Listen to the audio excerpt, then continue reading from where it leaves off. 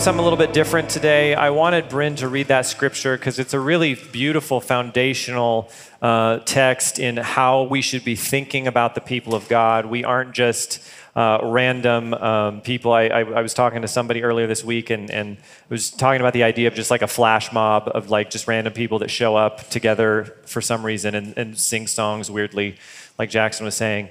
We are an organism. We are a body. We are connected to the vine. There are all these metaphors that the scriptures use to talk about God's people. And it's a reality that we, I think, need to lean into. And so we're going to do quite a few different things this morning. I'm going to talk a little bit. Some other people are going to come up and talk and share.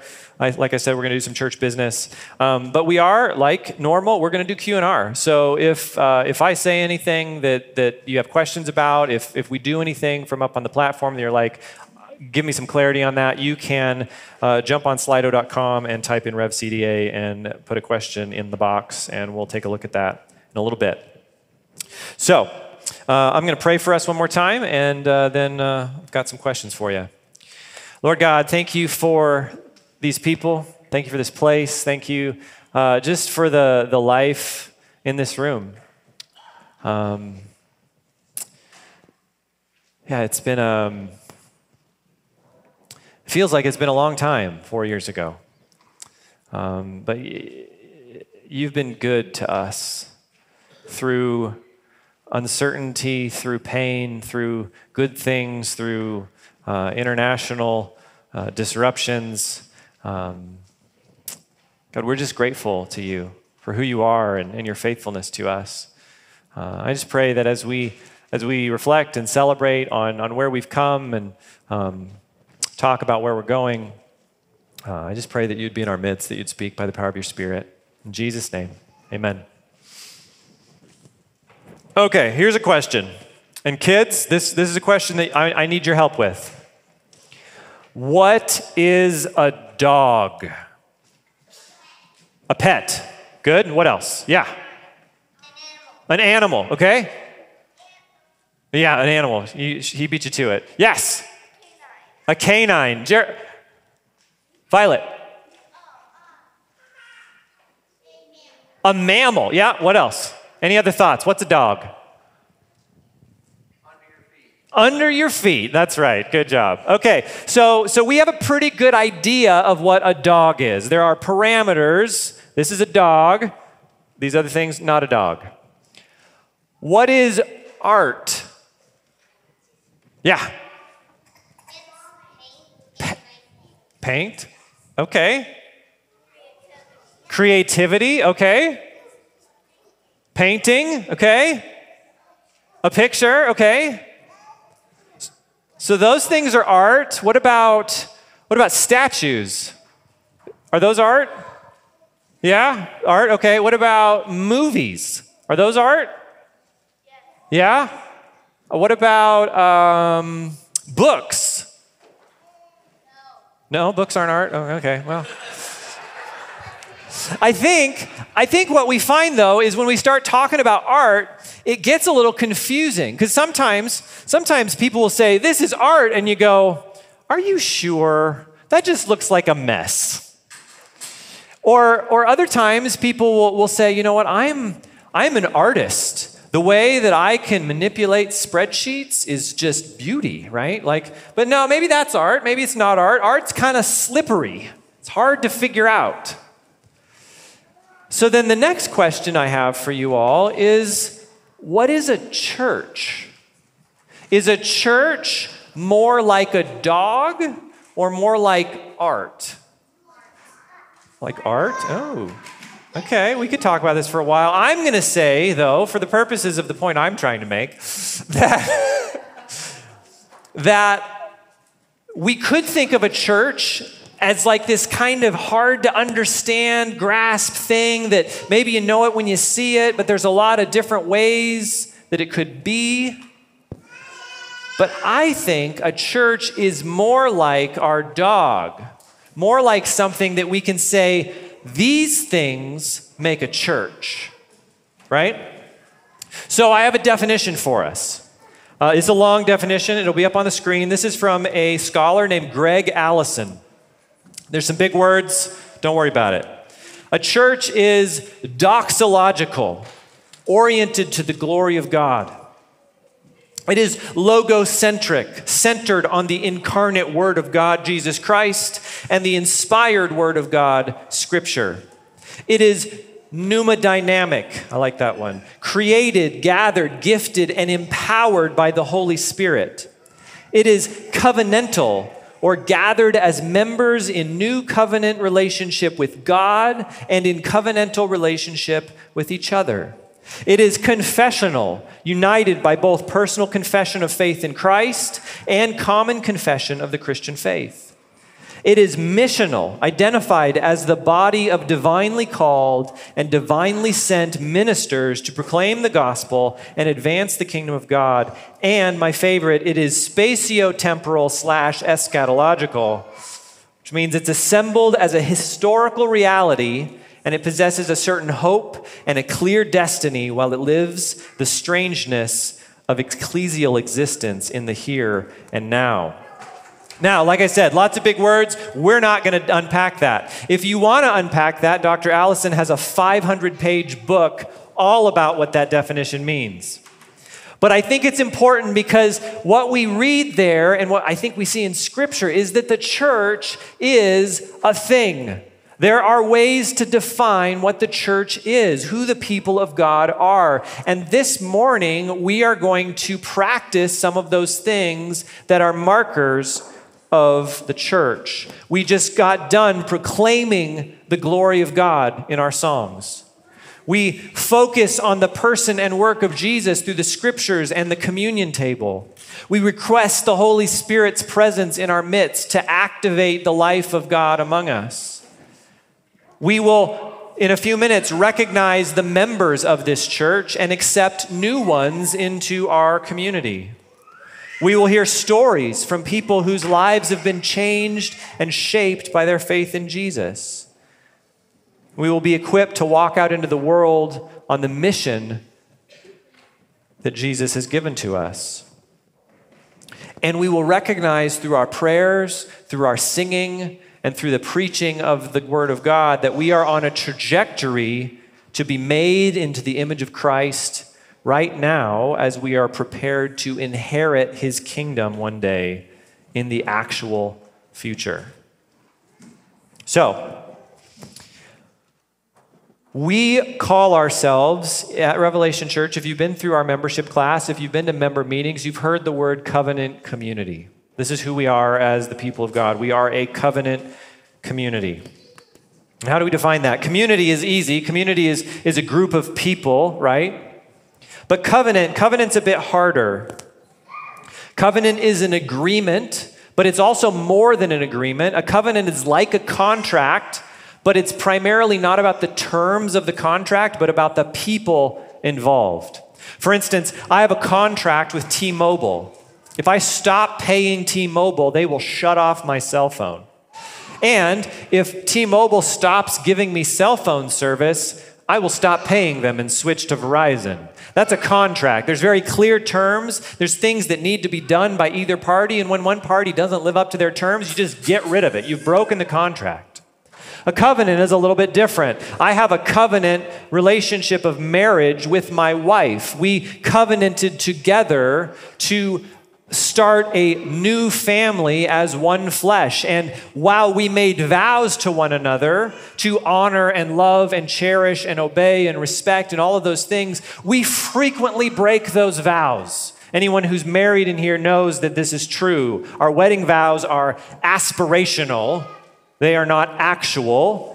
But when we break our wedding vows on a daily basis, when we're selfish, when we're rude, when we say things that we shouldn't say, when we walk in ways that are sinful and broken, we step into repentance and forgiveness because the covenant doesn't rely on the terms of the agreement. Specifically, it relies on the people who have decided to bind themselves to one another. And so in the church, we say we are a covenant community. We are a people that have covenanted together to be a part of one another's lives under the authority of Christ. And this covenant isn't just accidental. This is the way Jesus has set it up. In Hebrews 9, we read, therefore, Jesus, he is the mediator of a new covenant, so that those who are called might receive the promise of eternal inheritance.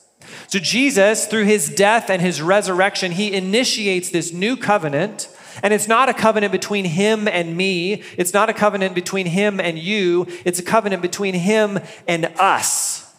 If you've ever seen, this is really old for some of you, but if you've ever seen the Brady Bunch, who's seen the Brady Bunch? Yeah, okay. So the Brady Bunch is a story of two separate families who are single parents, a mom and a dad, and they fall in love and they get married and they covenant together in this marriage. But who is affected by this covenant?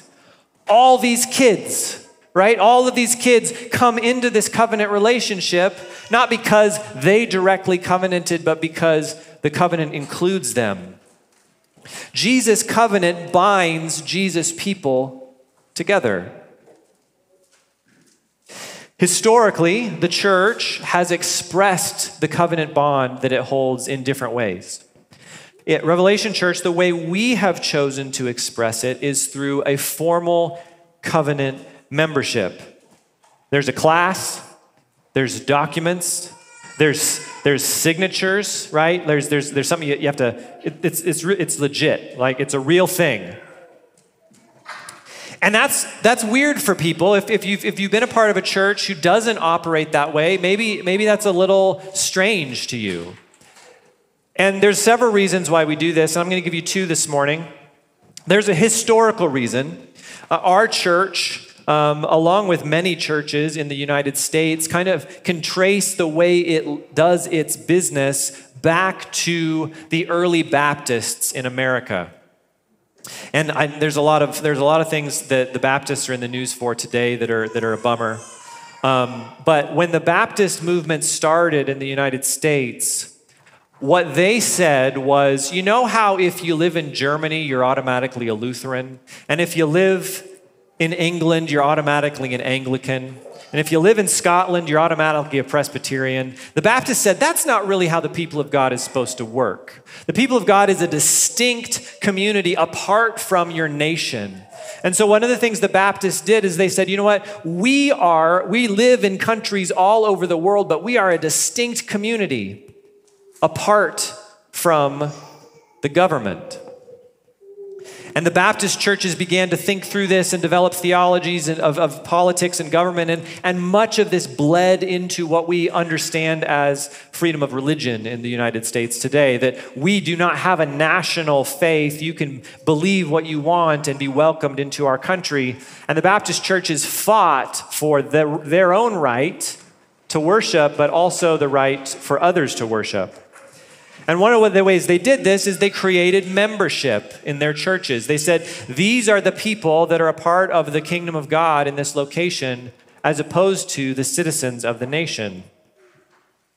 The other reason that I think it's a good idea to have members is that there's a cultural reason, right? It kind of freaks people out. Like if you're sitting here and maybe you've not heard about this before, maybe you feel a little weird about it. Like, why can't I just come and be a part of the church? Why do I need to be brought into this and covenant and do these things? That seems weird. And it is weird. And that's why I like it. Because we're a people that do not want to make promises about anything. We don't want to promise to one another in marriage. We don't want to promise to one another in business. We don't want to promise to the gym. Like, I don't want to have to sign a contract to the gym. I want to be free. I want to keep my options open. And the very idea that we would be tied down to a body of people is disconcerting to our souls. But that comes from the fact that we've been discipled by the world we live in to believe that our individual preferences are the most important thing. And by having a membership in our church, I think we push back against that cultural impulse. I want to read to you a little bit of the Revelation Church Members Covenant. It says, we commit ourselves to one another In dependency, acknowledging that through this body and its members, the Lord will meet our needs as we walk by faith, and he will provide opportunity for service and worship. In responsibility, devoting our gifts and abilities to the building up of his body and its members as he will nurture it and cause it to grow. And in accountability, submitting ourselves with this body and its members to the authority of Christ as head of this church, of the scriptures as our supreme guide for faith and practice, of the elders of this body and of this congregation as the temple of the Holy Spirit. It's a significant thing that we covenant to one another in as members of Revelation Church. And this doesn't make us better than anyone any more than like my covenant with my wife somehow makes me better than someone that I'm not married to. That's not the kind of category that we want to think about. It's not an us versus them thing, but it is a decision that we have made to be for one another in this place. And if you're not a member, that's okay. You're welcome to be here. We love to have you. But we believe that Jesus is committed to us, and we want to be committed to one another. And covenant membership is how we've chosen to express that belief. So I want to invite Brandy up to the platform this morning. Brandy's a member of our church, and I just asked her if she would come share some of their family story. And she's super nervous, but we're all going to be very kind and gracious to her as she shares. Yeah.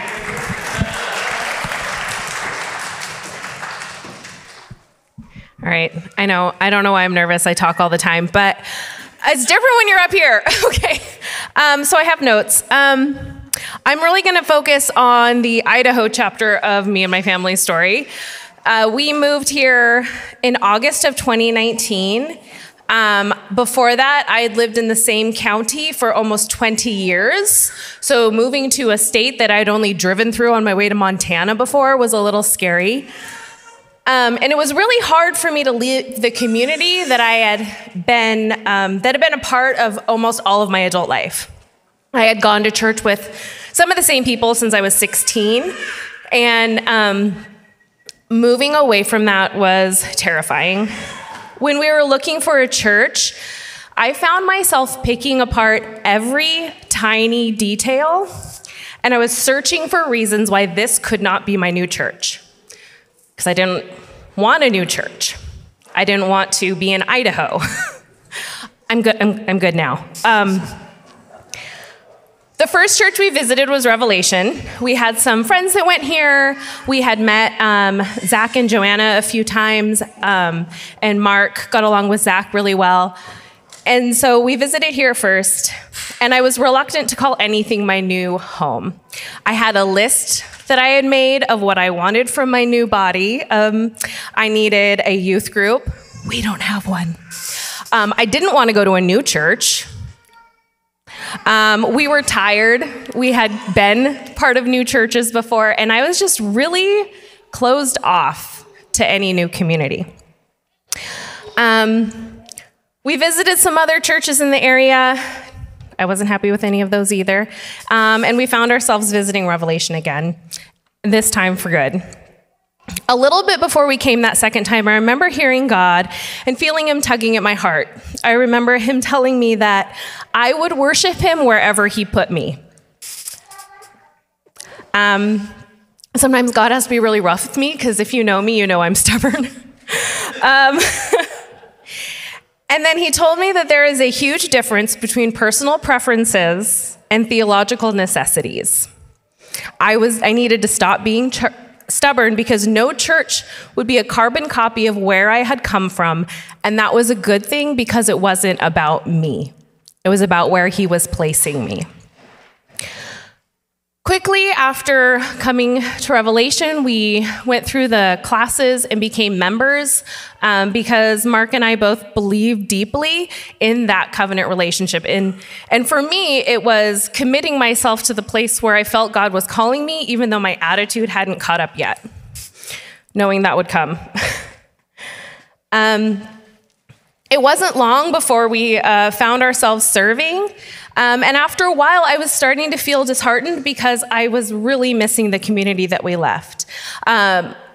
And again, God put me in my place and reminded me that the level of relationship and community I had left takes time. I had 20 years of building a community.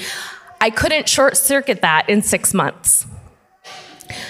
There's a comfort that comes from years of doing life together, celebrating together, mourning together, and that I needed to be patient because God promised me he was building a community around me. Fast forward 3 years later, and God has been faithful to his promise. He has been building a community around me, and he's also been growing my family in ways that I didn't see coming. This whole time I was focused on me in this and not seeing how God was moving in my family.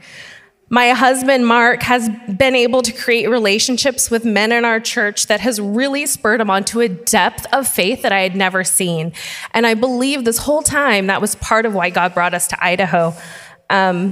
Looking back, he needed to pull us out of the comfort of where we were and put us to where we had to grow in order to survive. And it has been just the biggest blessing.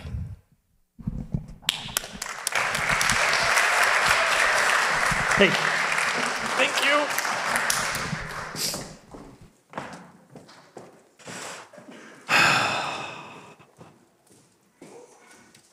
I know if you know the Thrall family, you know how much of a blessing they are to our community. So we've got another story that I want to invite Matt up. Matt's been with our church community for about 1.5 years now? Yeah, and he's just got a very different perspective from Brandy and just his. Well, I'll let you tell the story, but I asked him if he would share, and I think you'll be blessed. Yeah. I'm shaking. Well, thank you for giving me the opportunity to come and share.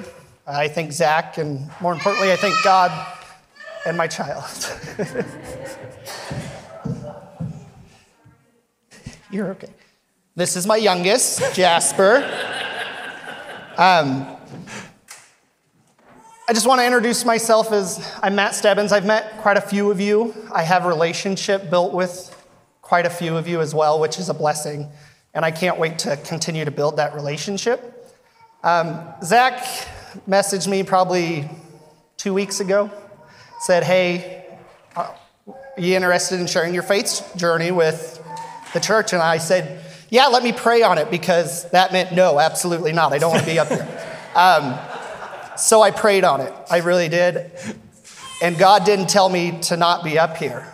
He didn't say anything. So I was like, man, I think he's really telling me to share right now. So I spent the last 2 weeks, what do I want to say? My journey for me, was terrifying a lot of the time. Filled with a lot of hurt, a lot of lies, and still scared to this day, shaking up here talking. Started out as a young age with my family, lived in a very small town. My childhood was unstable. There was a lot of hurt, a lot of abuse, and it wasn't rooted in Christ. I never had a relationship with God growing up. I remember the church vaguely, just because my mom went occasionally on Sundays, but it was never rooted into my childhood. So with the abuse and my stepdad working and drinking all the time, it was very unstable, and I moved out at a very young age. I was 16, 17 years old, moved out, started my own life because I could handle it. I didn't need my family. I was wrong. I was very wrong. But I started working. I dropped out of high school, had my first kid at the age of 20, my oldest child. Was in a relationship with his mom for about 2 years, and that ended. It just ended due to a lot of different reasons. I was harboring a lot of lies, a lot of hurt from my past that I never confronted. And at the age of 22, I met my best friend, one of the most amazing people still to this day in my life. And that was the year 2020, which was a great year, I'm sure, for all of us. Donald Trump being president and COVID and toilet paper shortages. But that was a good time. I really enjoyed that part of my life. And I think God placed my wife that I was married to, of the youngest 2 children, there for a reason. I just didn't know it at the time. I was still being pretty selfish and living for myself. So 2020 was the year that kind of was a big turning point in my life for my walk with Christ. At this point, I had a great job. I was a manager working a lot, but I had a great job, the perfect family, 3 kids, the wife, the house. I bought my first house. It was pretty great for the most part, minus I was still struggling and not dealing with things. I wasn't walking with Christ, more importantly, and didn't really have a desire to. April 29th, 2020. Sorry. This day changed a big part of my life.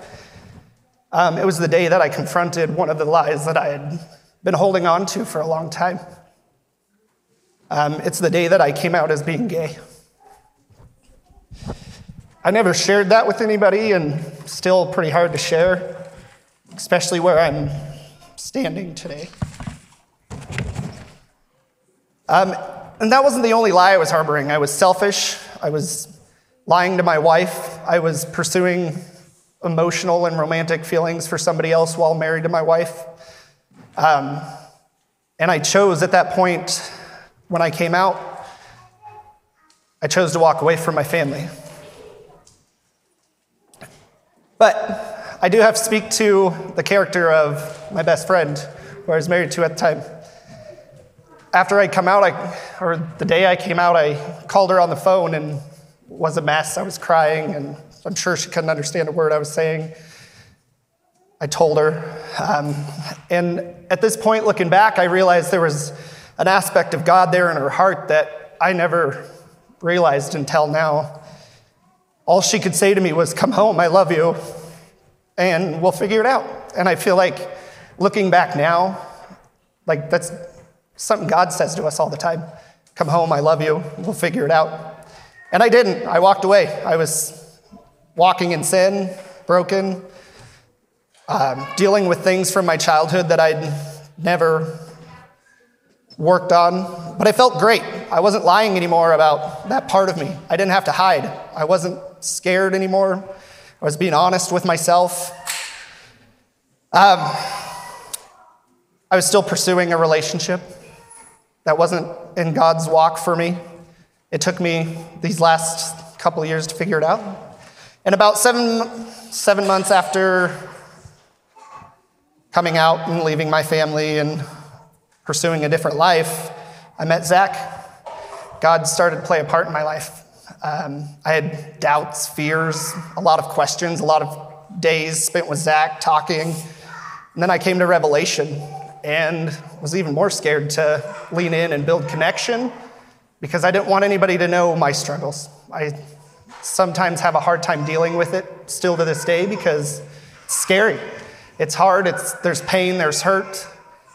But one thing God continues to humble me on is I'm not my own shepherd, and I need to let him control my life and stop walking for myself, as I've done for several times throughout my life.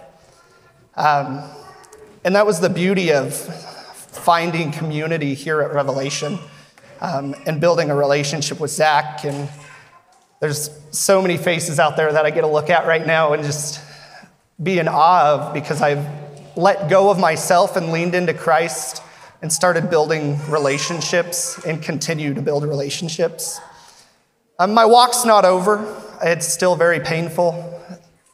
God tends to humble me when I think I can do it on my own, and he breaks me down, and as of recent has broken me down even further and has made me realize that I need to give all aspects of my life to him instead of living for myself.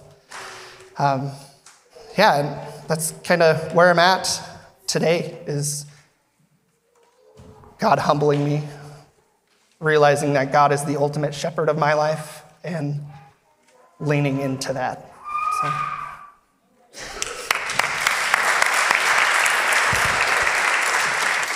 Thank you for sharing. One thing that I asked Matt I could share is in part of, and you can talk to him about the details if you want to, but part of the journey that he's on to create a space for himself and his family to pursue Jesus faithfully, he's recently moved and he is, he's got some property out in Athol and a fifth wheel, but the fifth wheel needs a roof on it to meet the snow load this winter. And we are committed as his people to help him cover the costs of that and to help him build it. And so what I want to throw out to you all this morning is, if you have any extra financial resources that you're wondering, how would God have me use these? We have about $800 worth of lumber that we need to purchase for Matt's roof in the coming days. And if you would like to contribute to that, I would love that. If you have a check, you can put Matt's name on the check and put it in the offering box. You can also go on the app for giving and check the outreach fund. All those funds for the next several weeks will go to that building project. And if you're handy with a saw and a hammer, let us know, because we're going to put together a team to help put that together for Matt and his family before the snow hits. So thank you again for sharing, Matt.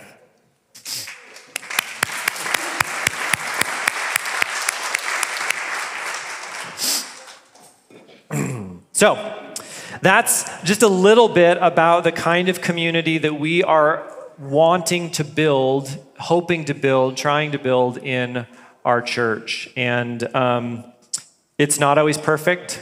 I'm super bad at it most days. I'm also selfish and pretty blinded to anyone else around me half the time. And that's something that the Spirit of God is working on me. But it is the value that we hold out as a standard that we want to live up to.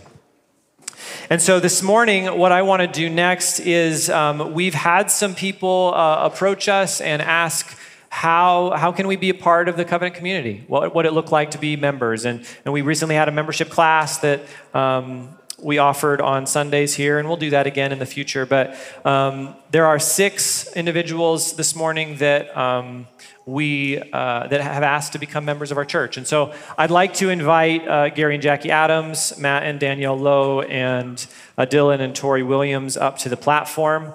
If you've got kiddos with you, they can come if they want to. And Dylan is actually had to work today. So I got a picture of Dylan, I think. There's Dylan fly fishing. So come on up here, everybody. And no, I know none of these people want to be up here right now, just so you know. So we have the opportunity as elders of the church. We've been given the responsibility to vet potential members. Are these people baptized Christians? Do they understand our beliefs and practices? Is this something that is good for the body? But the members of our church, we all hold real authority here as well. A number of weeks ago, if you remember, you got an email saying these individuals would be up here this morning and that we were going to vote on their entry into our church. And I said, hey, if there's any reason why you think any of these people shouldn't be members of our church, if you think anyone is not a professing Christian who behaves in a way that betrays their faith, if there's big red flags, come and tell us, because we think we've done a pretty good job of figuring that out as elders, but we could be wrong. And the way I've heard that described recently is in our church, the elders steer the bus, but the congregation holds the emergency brake. And that's a real authority that you have as members of Revelation Church to say, like, yeah, this is not okay. We need to stop this and go a different direction. And so we are going to vote on the acceptance of these individuals as members. The way we're going to do that is with a voice vote. So I'm going to ask you if you are willing to affirm Gary and Jackie and Matt and Danielle and Tori and where'd Dylan go? There's Dylan.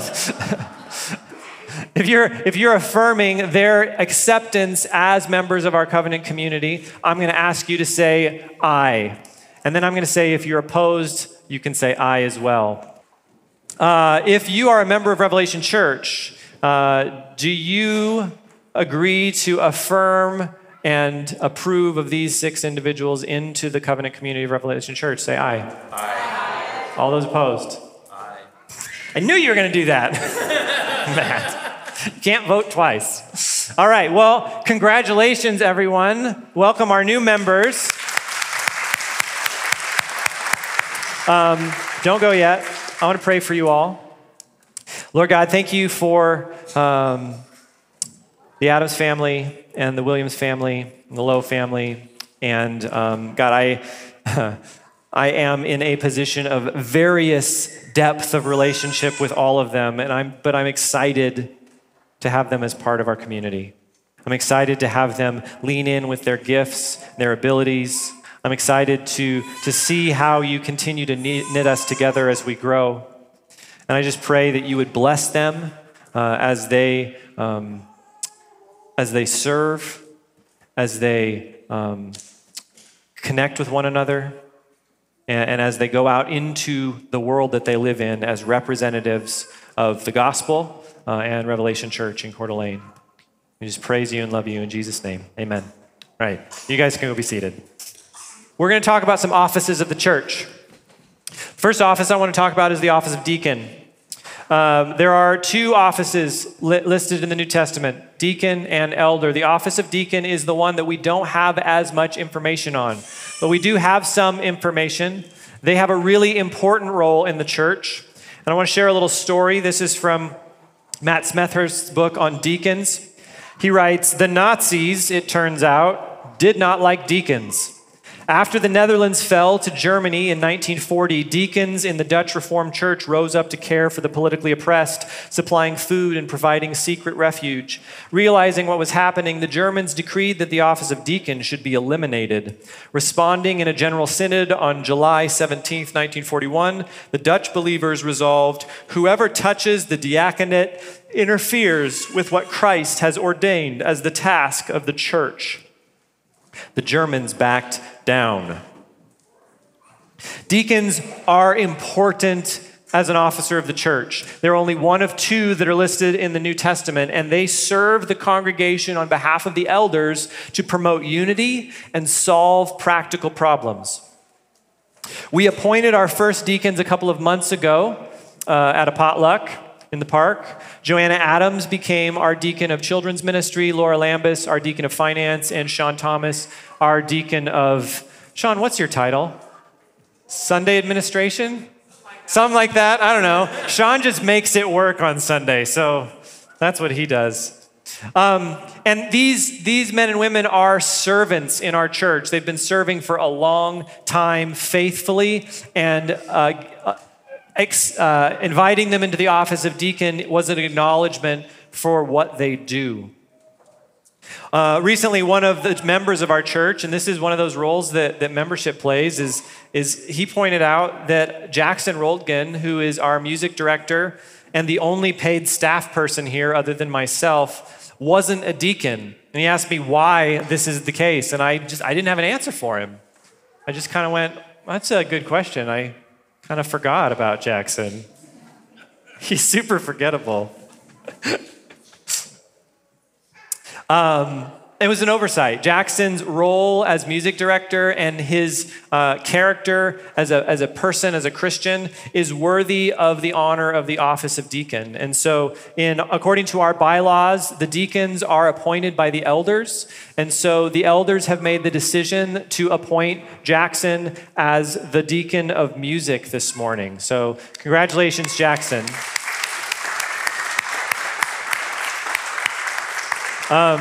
I have had the privilege of watching Jackson grow into the leader that he is in our church over the past couple years. I've had the privilege of seeing him grow alongside his young family and into further maturity into Christ. And I'd love to tell you all about that, but I asked Jackson to come do it himself. So coming up here and talk to us, Jackson. Yeah, so this kind of whole thing makes me uncomfortable. I feel like I should have like a robe or a scepter or something to accept a formal title like that. But when Zach asked me to share a little bit of my story and what God has been doing in my life, I agreed to do that. And then I was kind of hesitant later on throughout the week thinking about it, just because I kind of was struggling to see like I don't know, just what it would do, like what it would be useful for. But I was thinking more about it, and I recognized that my natural inclination to kind of lean away from the body of Christ or to isolate myself or be an island and be an individual is kind of not in accordance with how the church is supposed to operate. And there's something really special and beautiful about the vulnerability and about the, just kind of what everybody's been talking about, the commitment to each other. So I'll share a little bit about my life and just kind of where I'm at so you can get to know me a little bit as your deacon of music. I asked Drew if he would refer to me as deacon of music when we play as a trio out and about. I hope that happens. So I grew up in Post Falls, going to North Country Chapel, which a lot of you, I understand, are from there as well. I really grew up in my faith at North Country and learned what it means to follow Jesus there. I also had a lot of really good examples, some really godly men to look up to. Dan Andrews, Josiah Hassey, later on Zach a little bit, though we didn't talk too much, I don't think. But yeah, it was a really great time of growing and developing.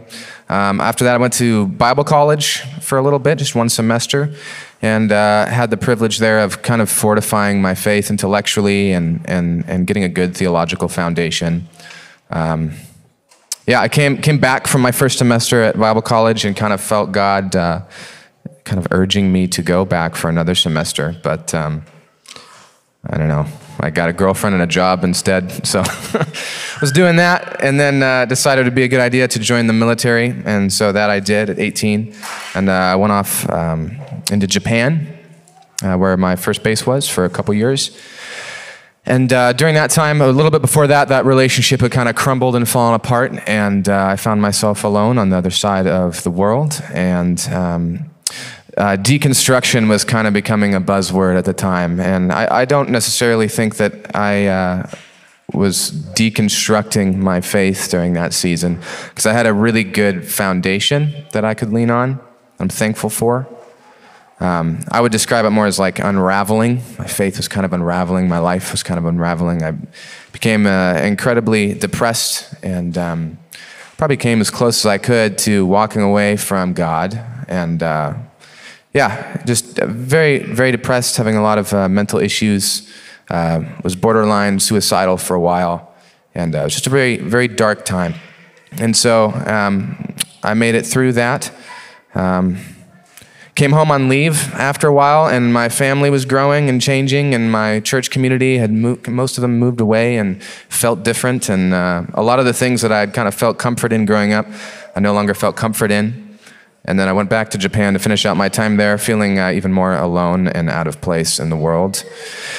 Then I got some orders to go to England, and there was a little bit of a problem on the orders, so I made it known to the office, and they said, sure thing, give us a couple weeks. And then a couple weeks went by, and they're like, how about North Dakota instead? And I said, oh, that is not England. And so I went to beautiful North Dakota, -60 degrees when I showed up.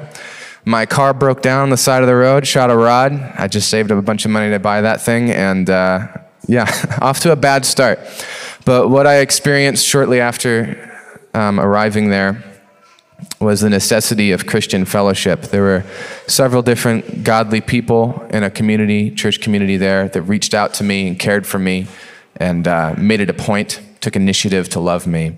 And that was incredibly impactful and helpful for me at that time. I met my beautiful wife in North Dakota. I met her there, and we got married very quickly. After we got married, a lot of my mental issues that I thought were resolved and the personal problems that I kind of had going on kind of reared their head again. And we had a very rocky start to our marriage and our relationship.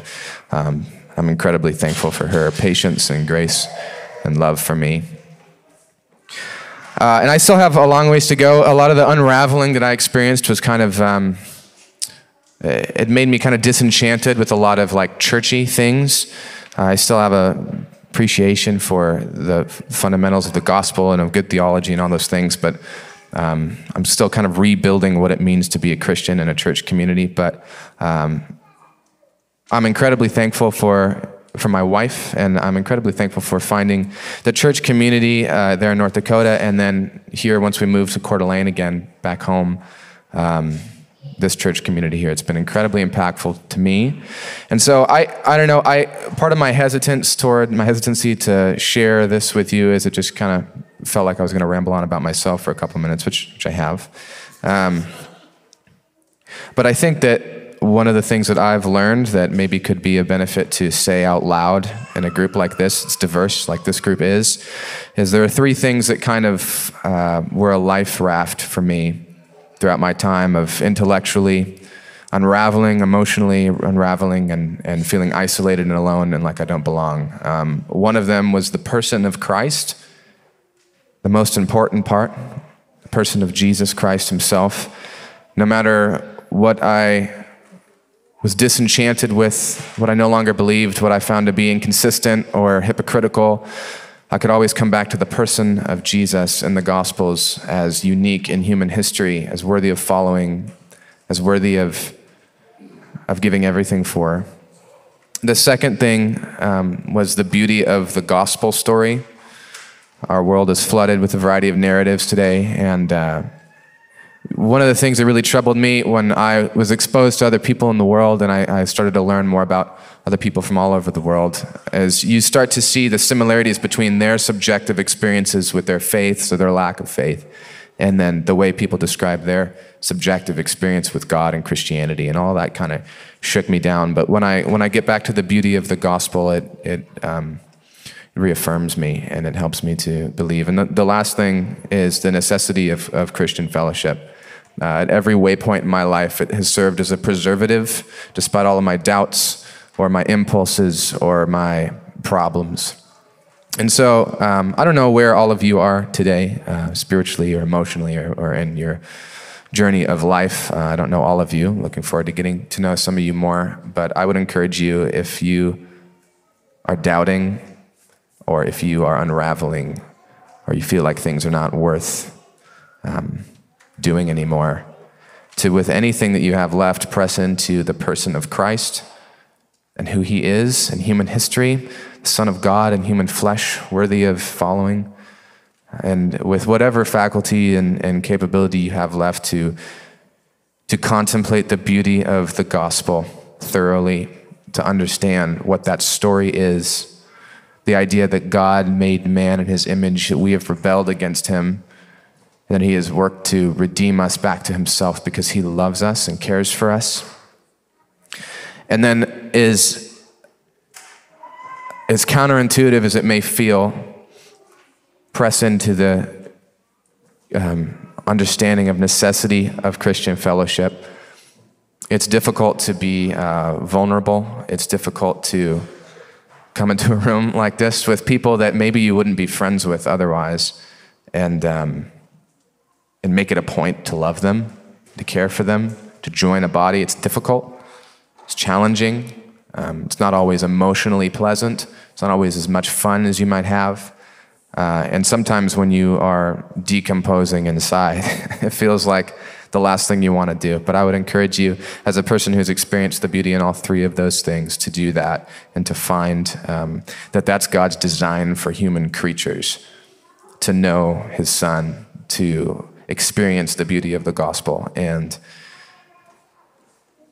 to participate in the necessary fellowship of believers on this journey together. So for the new members, congratulations. For any visitors and people that are new here, get to know some people. Make it a point to love them selflessly, to enter into relationship with them, and I think you'll be surprised at what God does. So thank you for hearing me ramble on.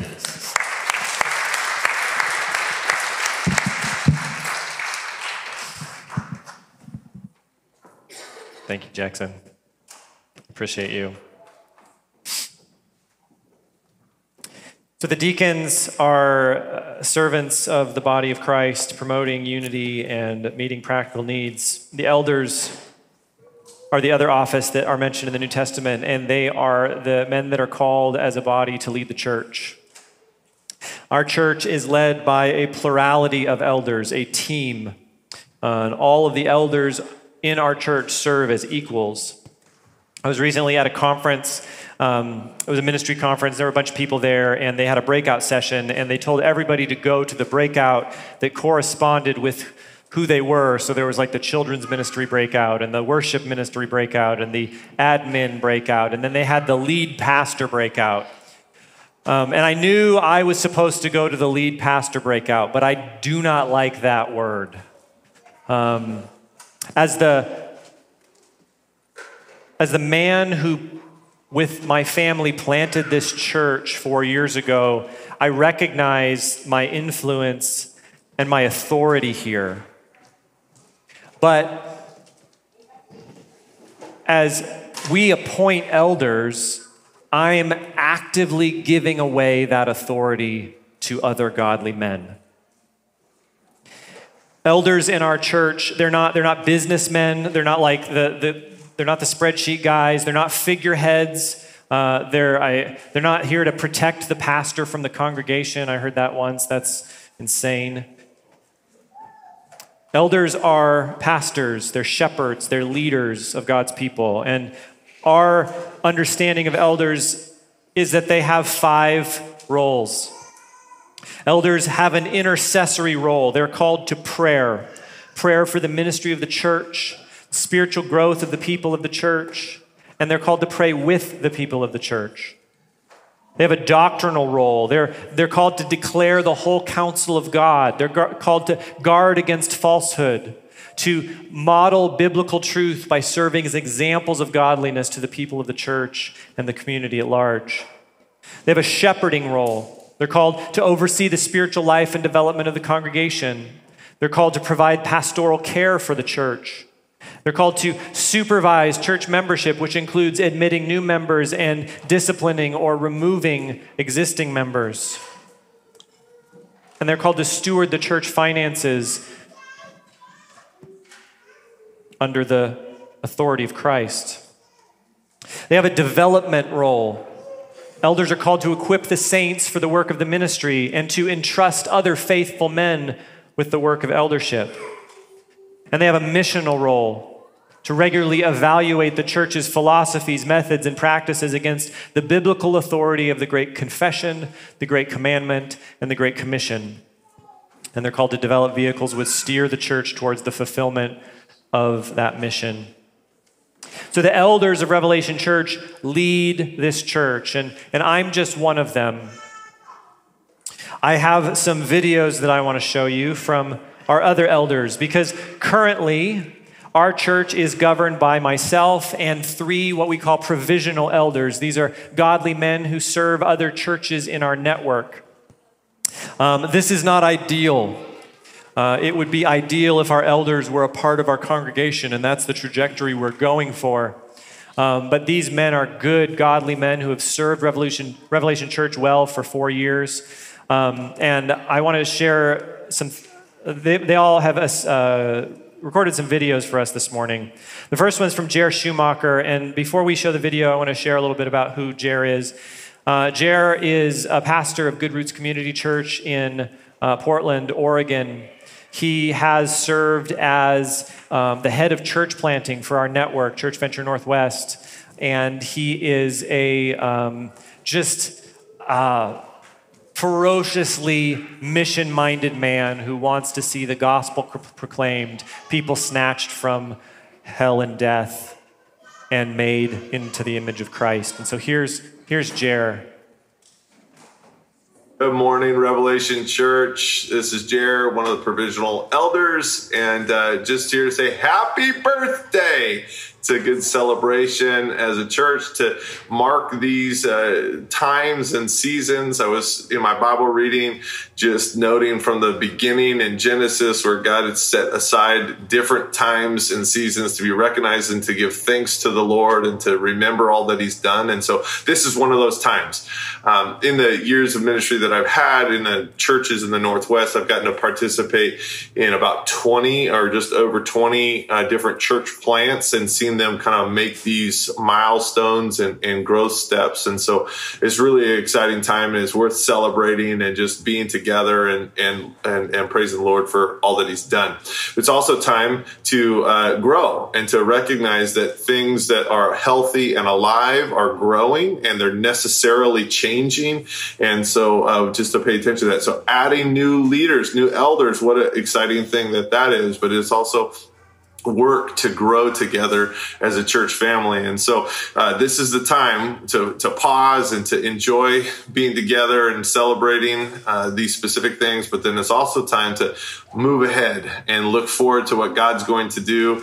Be committed again to the task of being disciples who are healthy, that make disciples, that make disciples, that make disciples, so that we can be a church that is healthy and growing, full of healthy disciples that are committed to planting churches.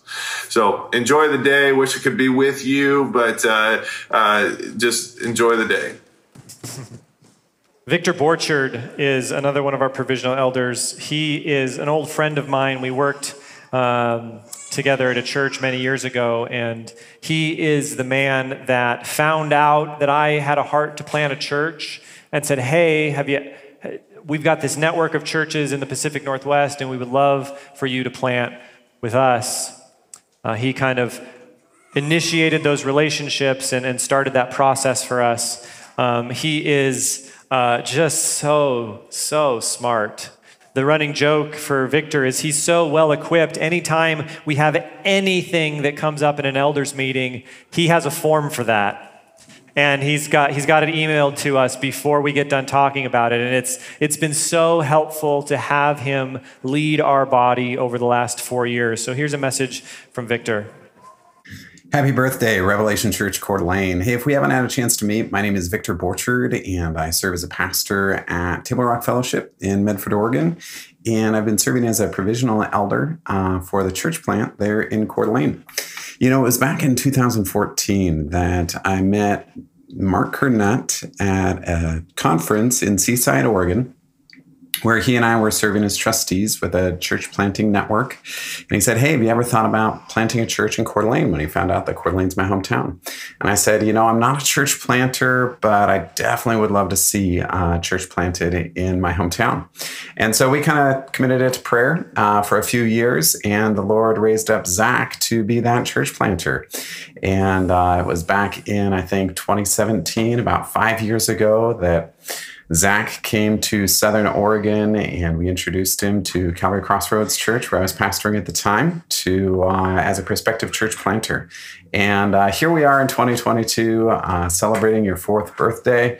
And I just want to say what a privilege it is to, just see the health of Revelation Church Coeur d'Alene kind of long distance, and to know you were there.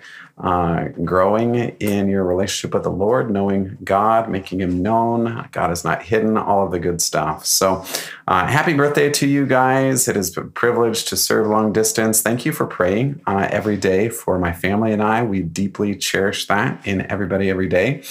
And we're also praying for the Lord to be raising up local elders, and excited to see God's faithfulness to raise up Brian Taft to serve as a local elder for you guys, and praying for God's continued blessing upon you guys in the days, months, and years ahead. God bless you guys. So Victor mentioned Mark Kernut, who's our third provisional elder. He serves in New Creation Fellowship in Spokane.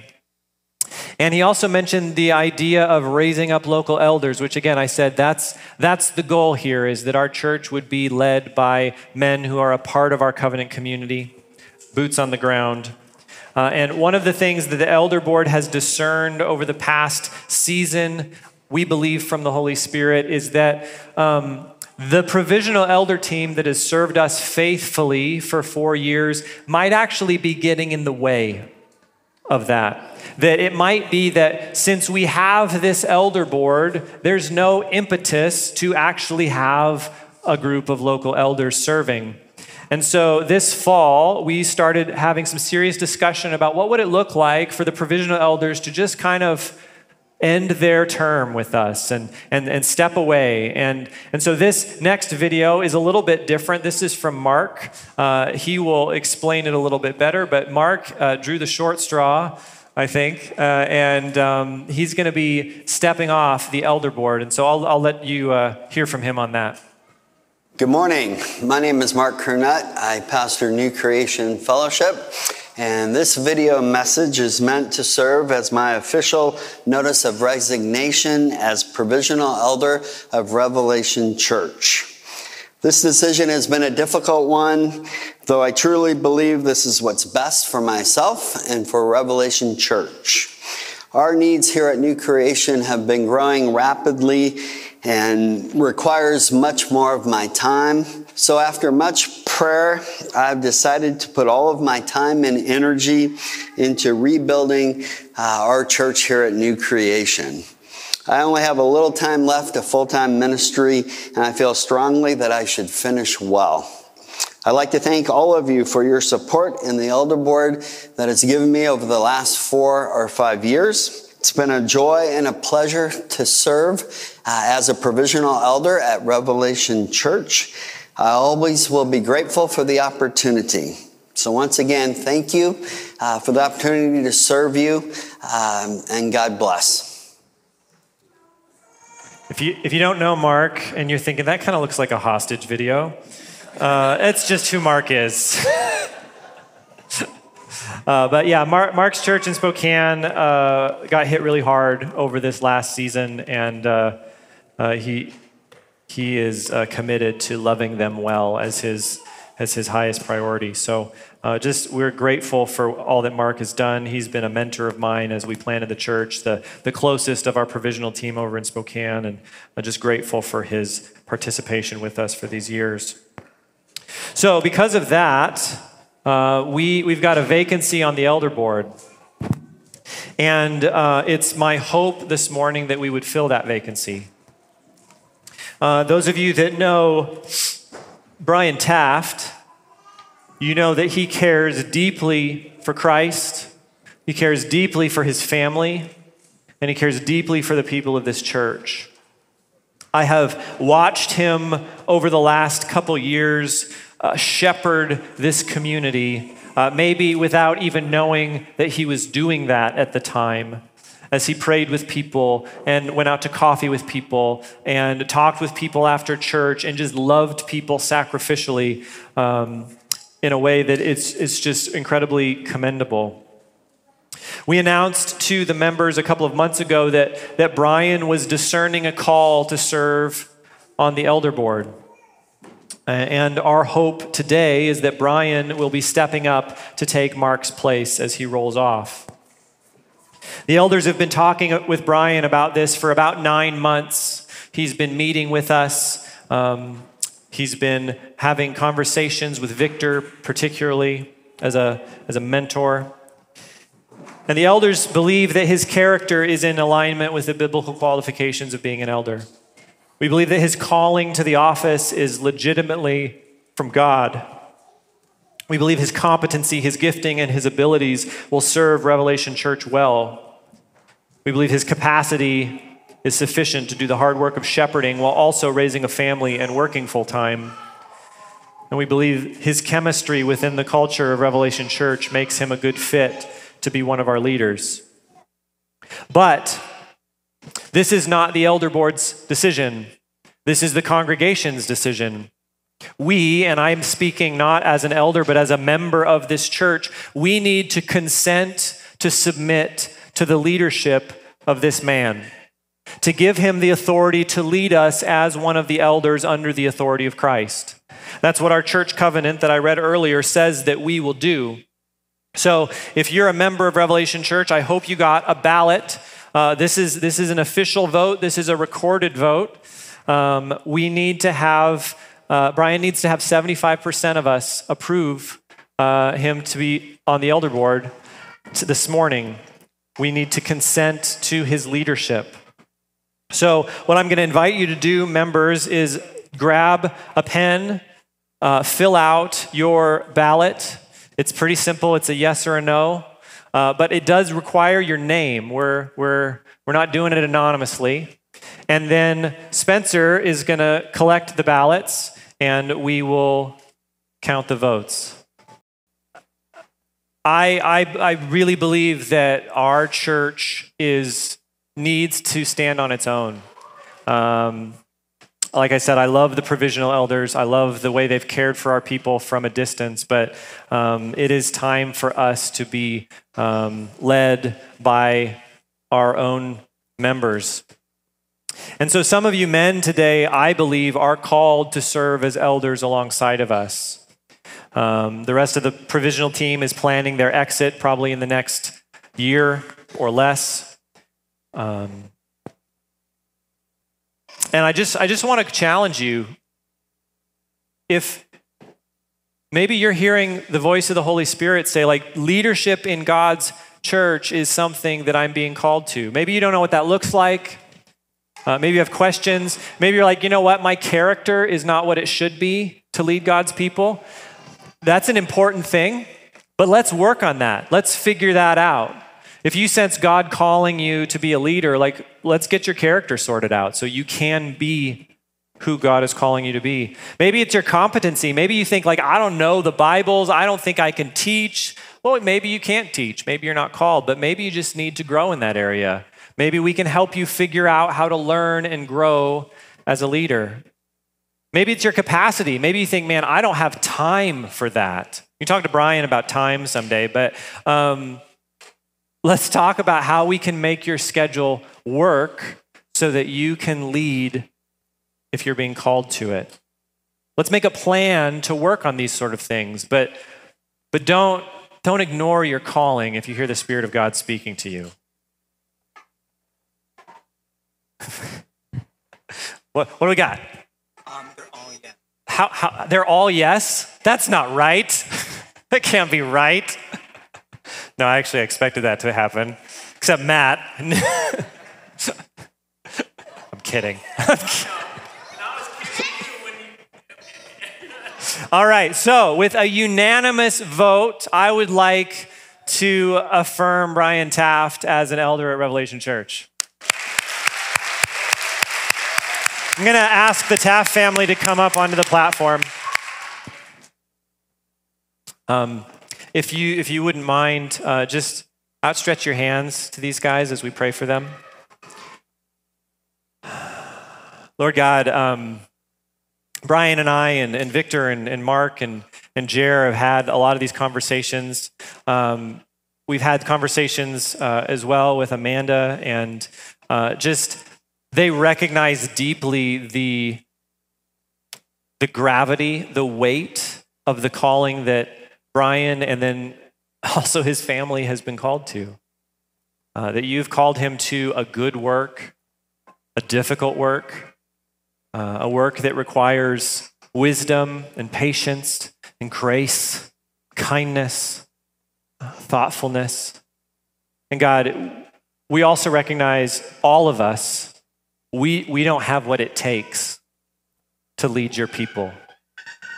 But you have what it takes to equip us to the roles we've been called to. And I just pray for just an outpouring of your Holy Spirit on Brian's life, on Amanda's life, on the girls' life, that they would be strong, that they would be tender, that they would be wise. And God, that they would lead us well. God, that your Spirit would speak through Brian, the rest of the elders, to point out the direction that we should go in the coming years. That you would be glorified among us, that you would be glorified in this community, that the decisions that we make, that the policies that we have, the things that we teach, all of these aspects that we oversee would just point back to the goodness and the glory of God. We love you and we thank you. We're grateful for the gift of the Taft family that you've given to us. In Jesus' name, amen. All right, you guys can go down. Brian's going to stay up here. We're going to do a little Q&R. Okay, Brian's going to come back. We're going to do a little Q&R in a second. But before we do that, I've asked Brian to share a couple things with us. So there you go. I always like having the handheld mic. I don't know what to do with my hands otherwise, so this is good. So I think most everybody here knows me, at least I hope so, since you just voted me in. A few weeks ago, just like the rest of everybody up here, Zach asked me to speak, and he said focus kind of primarily on what the Lord's done in my life and in my family over the last 4 years of attending Revelation Church. To be honest, I actually had some trouble initially describing what that was. I mean, I know things are better, but pinpointing it and teasing it out, it just was difficult. I grew up a pretty common story, in fact, a story that is really not unfamiliar to anybody. I was saved at a young age. My family attended church. I did the Sunday school and Awana thing. I fell away after hard times in my teens and then rededicated my life early in adulthood. I lived the next season of my life nominally Christian, but without really any discernible proof. In fact, I'll never forget, there was a time when I was a rookie firefighter, and a friend of mine came up during our EMT training and said, "I just heard you were a Christian. I had no idea, but that's cool, we should hang out." And that still stings to this day. It's kind of an eye-opener about how you live versus what you profess, and I was not living to what I professed. Over the years, however, God was doing a work in me. Often my growth came in fits and starts. Most of the time it was just me throwing a fit. But his grace was enough. I met Amanda, we got married, we started attending church again, mostly just a few of the larger but not huge mega churches, the kind that were big enough to avoid any real depth or accountability. But we're small enough so that we could reassure ourselves that we weren't getting caught up in the evangelical hype at the time. So when Zach and Joanna announced that they had felt a calling to start a church, I thought, oh, that's nice, that's good, but I'm good right here. God, however, had other plans, and I couldn't shake the feeling that we were supposed to be a part of it. So we obeyed. And I know for a lot of you who were there, it's hard to hide in a living room with 10 people.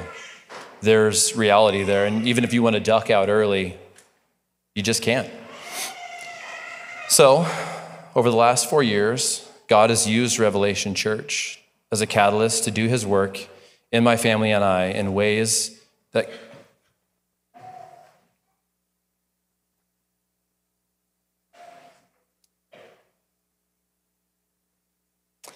continue to prove his faithfulness and his grace, his unending grace. He's used weekly worship, the study of his word, and the practice of prayer, and the loving community, all to soften my heart and to help me experience his goodness.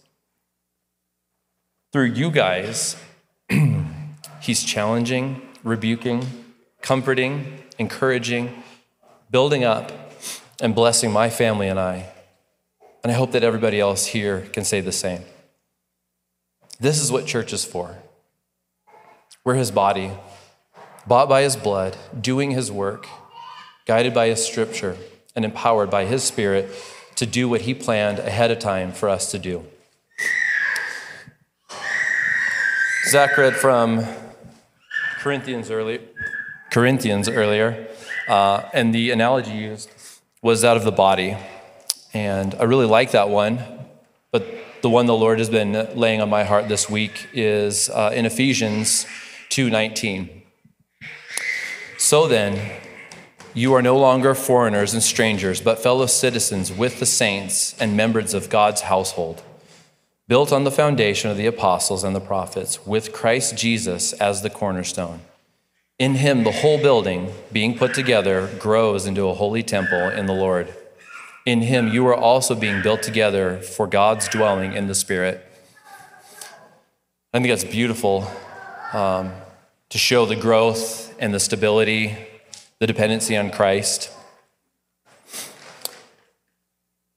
This is really powerful. We are members of God's household together. Christ Jesus is the cornerstone. In him, we're being built together, growing into a holy temple, God's dwelling in the Spirit. God doesn't any longer live in the temple in Jerusalem, but he lives in us here and now. How awesome is that blessing? And how much more awesome is it that we're invited to be participants with him in blessing our communities? Back to what Zach said a few minutes ago about the calling to be an elder. Whether or not you perceive that feeling that God is calling you to, we are all called in similar fashion to live as elders are described.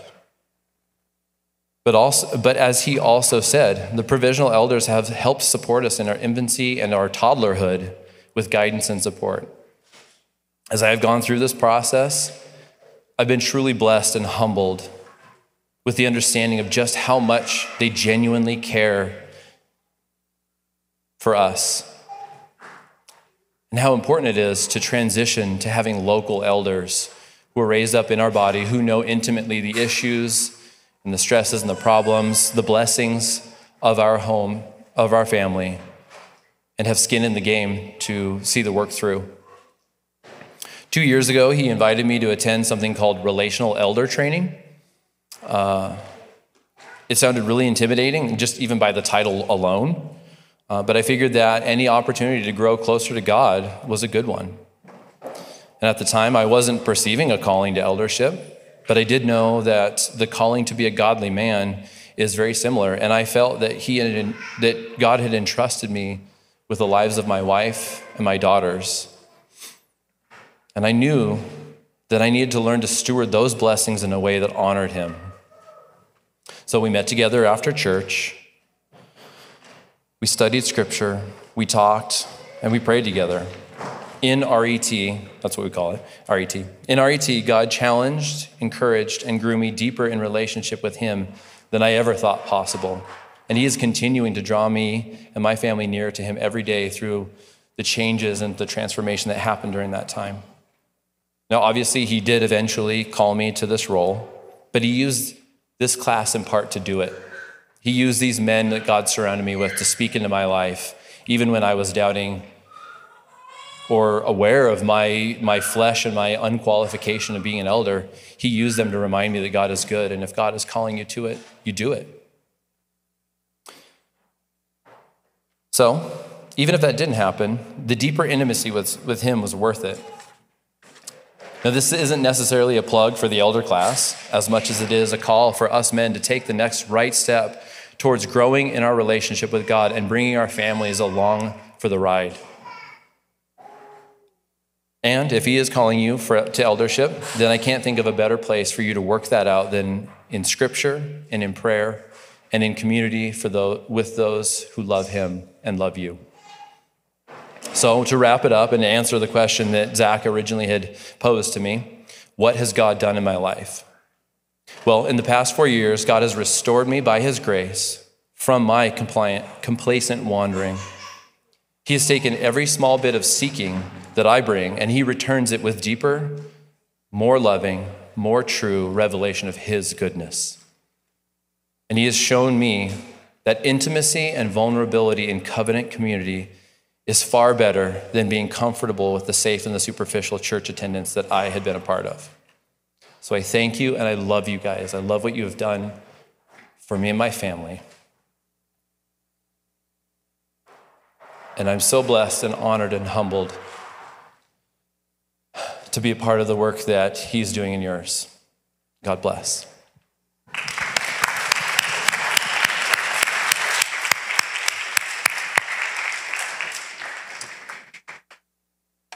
That was nice. I only cried a little. That's a good job. Okay, I'm going to. We're getting late, so I'm gonna call an audible. I don't know if there's any Q&R, but I'll look at it and we'll go over it in our email this week because I don't want to ignore questions if they're there. But we're going to take communion right now. Communion, the communion meal is not a private thing. There's a reason why we steer our gathering towards this moment every week.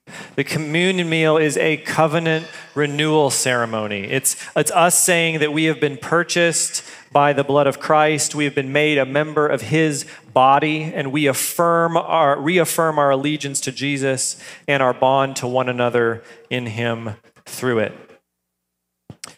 Speaking of membership and polity and things, we don't close the communion table.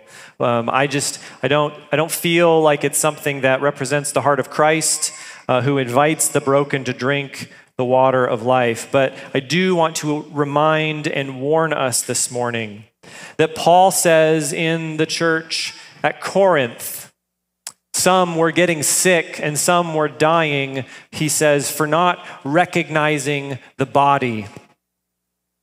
And Paul is talking about the church there. He's talking about the body of Christ. And so as we sing, as you come forward to take the bread and the cup back to your seats, examine yourself, examine your posture and your presence in the body of Christ. Ask the Lord to search you, to show you places where maybe you're not taking this seriously. You're a Christian, you love Jesus, but you could take it or leave it with the church. Paul says, don't be like that. And he warns that frighteningly, some were actually getting sick and dying because of the way they were treating others in the body. But that warning isn't meant to deter you. It's meant to encourage you to examine yourself and come and receive the gifts of his broken body and his shed blood this morning. We're going to sing. Feel free to sit or stand. You can pray at the prayer rugs as we worship together.